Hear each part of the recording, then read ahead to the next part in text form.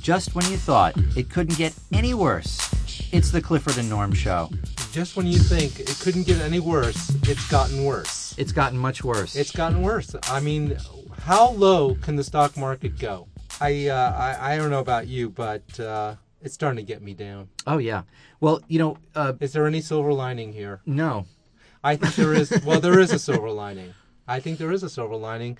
I think that for losers, not that any of you our audience, are losers, but people who think they're losers. Who think they're losers. Yeah, you always have to say that because right. People are not losers. People are not losers. Those people. People, yes. What about them? Well, I mean, it's actually, I think in some odd way, I think it's reassuring. I mean, it makes them feel like they're not alone. Absolutely. Absolutely. I absolutely agree with you. And, the thing is, if, let's say, you happen to be unfortunate enough to be out of work, you could just say, well, it's the economy, and people say, oh, yeah, of course, Whereas, if you've been out of work for 2 years and the economy's booming, what are you going to say, I mean, you don't have it, you've run out of excuses. Right. But right now, it's like no problem, right. It's like you're out of work. Hey, I know, it's... Everybody's out of work. Let's picture this scenario, okay? You fancy yourself a terrible loser, okay? You got a dead-end job. Dead-end life. You have glasses. You wear glasses, and they're from, like, the 70s. They're all scratched up, and they're tape around them, and you know that how bad you are and how bad you look. Right. And you happen to be walking by a fancy restaurant one day, and you look in, and you see this guy. And this guy has, $2,000 titanium, thin, beautiful glasses. And he's giving one of those phony smiles to a gorgeous woman sitting next to him while he's being served thin sliced tuna carpaccio. I love that. And he's got a beautiful bottle of wine in a silver ice bucket on his side. And you're looking at this guy and you're saying, oh, man, I wish I were that guy. I am such a loser. Right. Right? And now that guy's got the tape glasses. Walking like further uptown, you see the same guy with a carton, of papers, being kicked out of his office along with 500 other people who look just like him. I mean, it's vindicating. This is vindicating. This Absolutely. is great stuff. This is like, I would immediately feel wonderful. I'd go and buy myself a steak with my last $20, Just if you had $20. Yeah, and if a steak would cost $20, probably cost right. 30. Right. But I agree with you. I totally agree with you. It's vindication. You are not alone. Now the people who you thought were the coolest people on earth right. are now in your boat. Grab an oar, baby. Yeah. No, absolutely. We're all in this together. Yeah. You are listening to the Clifford and Norm Show. Sucker!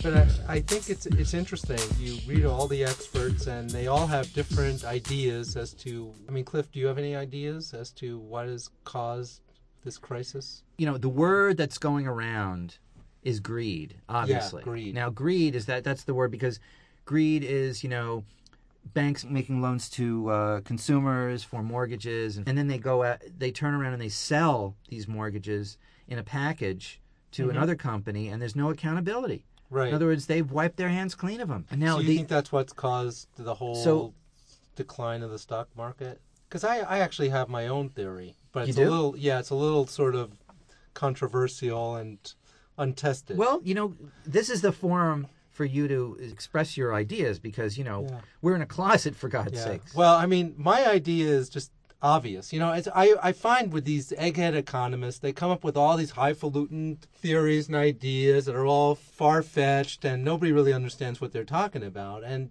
that's just not the way the world works.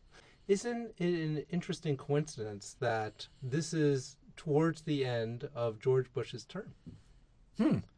You think that the market is mourning the loss of George Bush? Absolutely. I think that the stock market... That is an interesting theory. Yeah, the stock market came to the realization that George Bush wasn't going to be president much longer.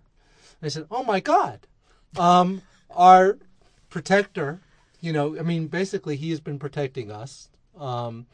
He's been making all the decisions. He's going to be gone. What would you do? I would sell. I don't know about you.